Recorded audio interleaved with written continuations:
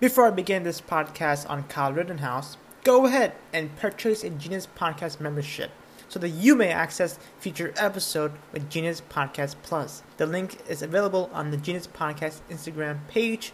Also, if you're listening to this episode, please leave us a rating on Spotify, Apple Podcasts, and Google Podcasts. What's up, everyone? Welcome back to Genius Podcast. This is your host, Momin Hafiz. Today, we'll be talking about Kyle Rittenhouse. So let's begin. Who is Kyle Rittenhouse? Teenager found not guilty after two people were shot dead and another injured at Black Lives Matter rally. So now that you know who he is, you're probably wondering what he did to make everyone detest him. Kyle Rittenhouse, what did he do? Kyle Rittenhouse, a 17 years old, killed two people and wounded another.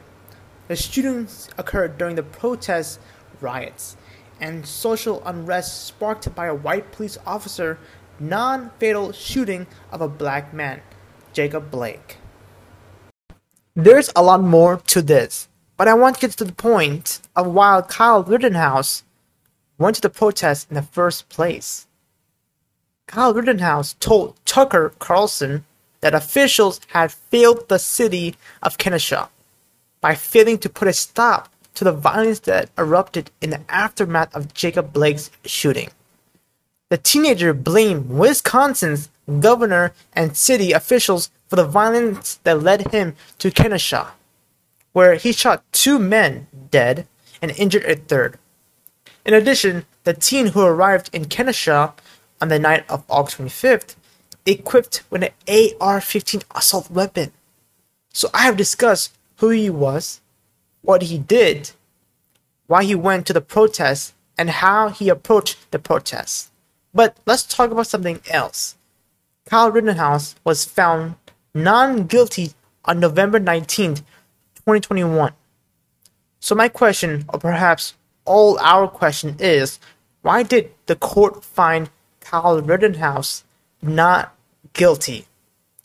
First and foremost, Rittenhouse testified his own defense that he had no option but to use lethal force against Rosenbaum, who he said was following him and attempting to steal his pistol.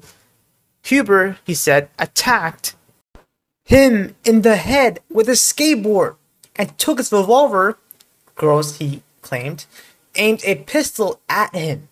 People in Wisconsin have the legal right to use lethal force, and they clearly feel it is necessary to avoid tragic events or grave physical damage.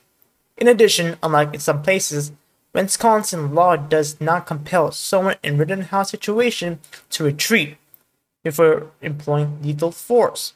The law presumes that the shooter has already inspected escaping and has concluded that lethal action is the last choice. Kyle Rittenhouse was found non-guilty because Wisconsin law was on his side. He was very well prepped.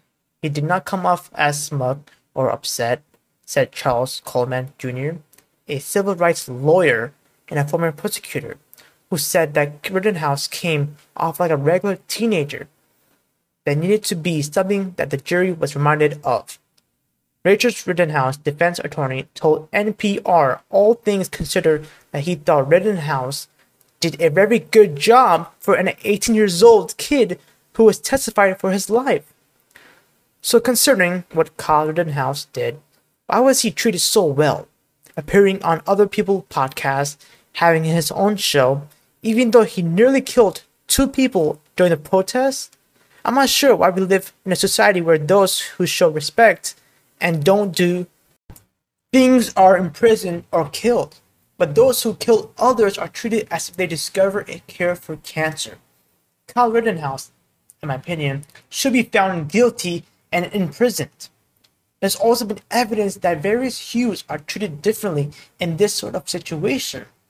I want to see what the media and the judge will do if a Muslim man, woman, or anybody else was arrested. In this case, how would they react? Thank you for stopping by to listen to my podcast. If you want me to do a part 2 of this podcast, please DM me on Instagram. Also, subscribe to my Genius Podcast Plus. I'll talk to you later.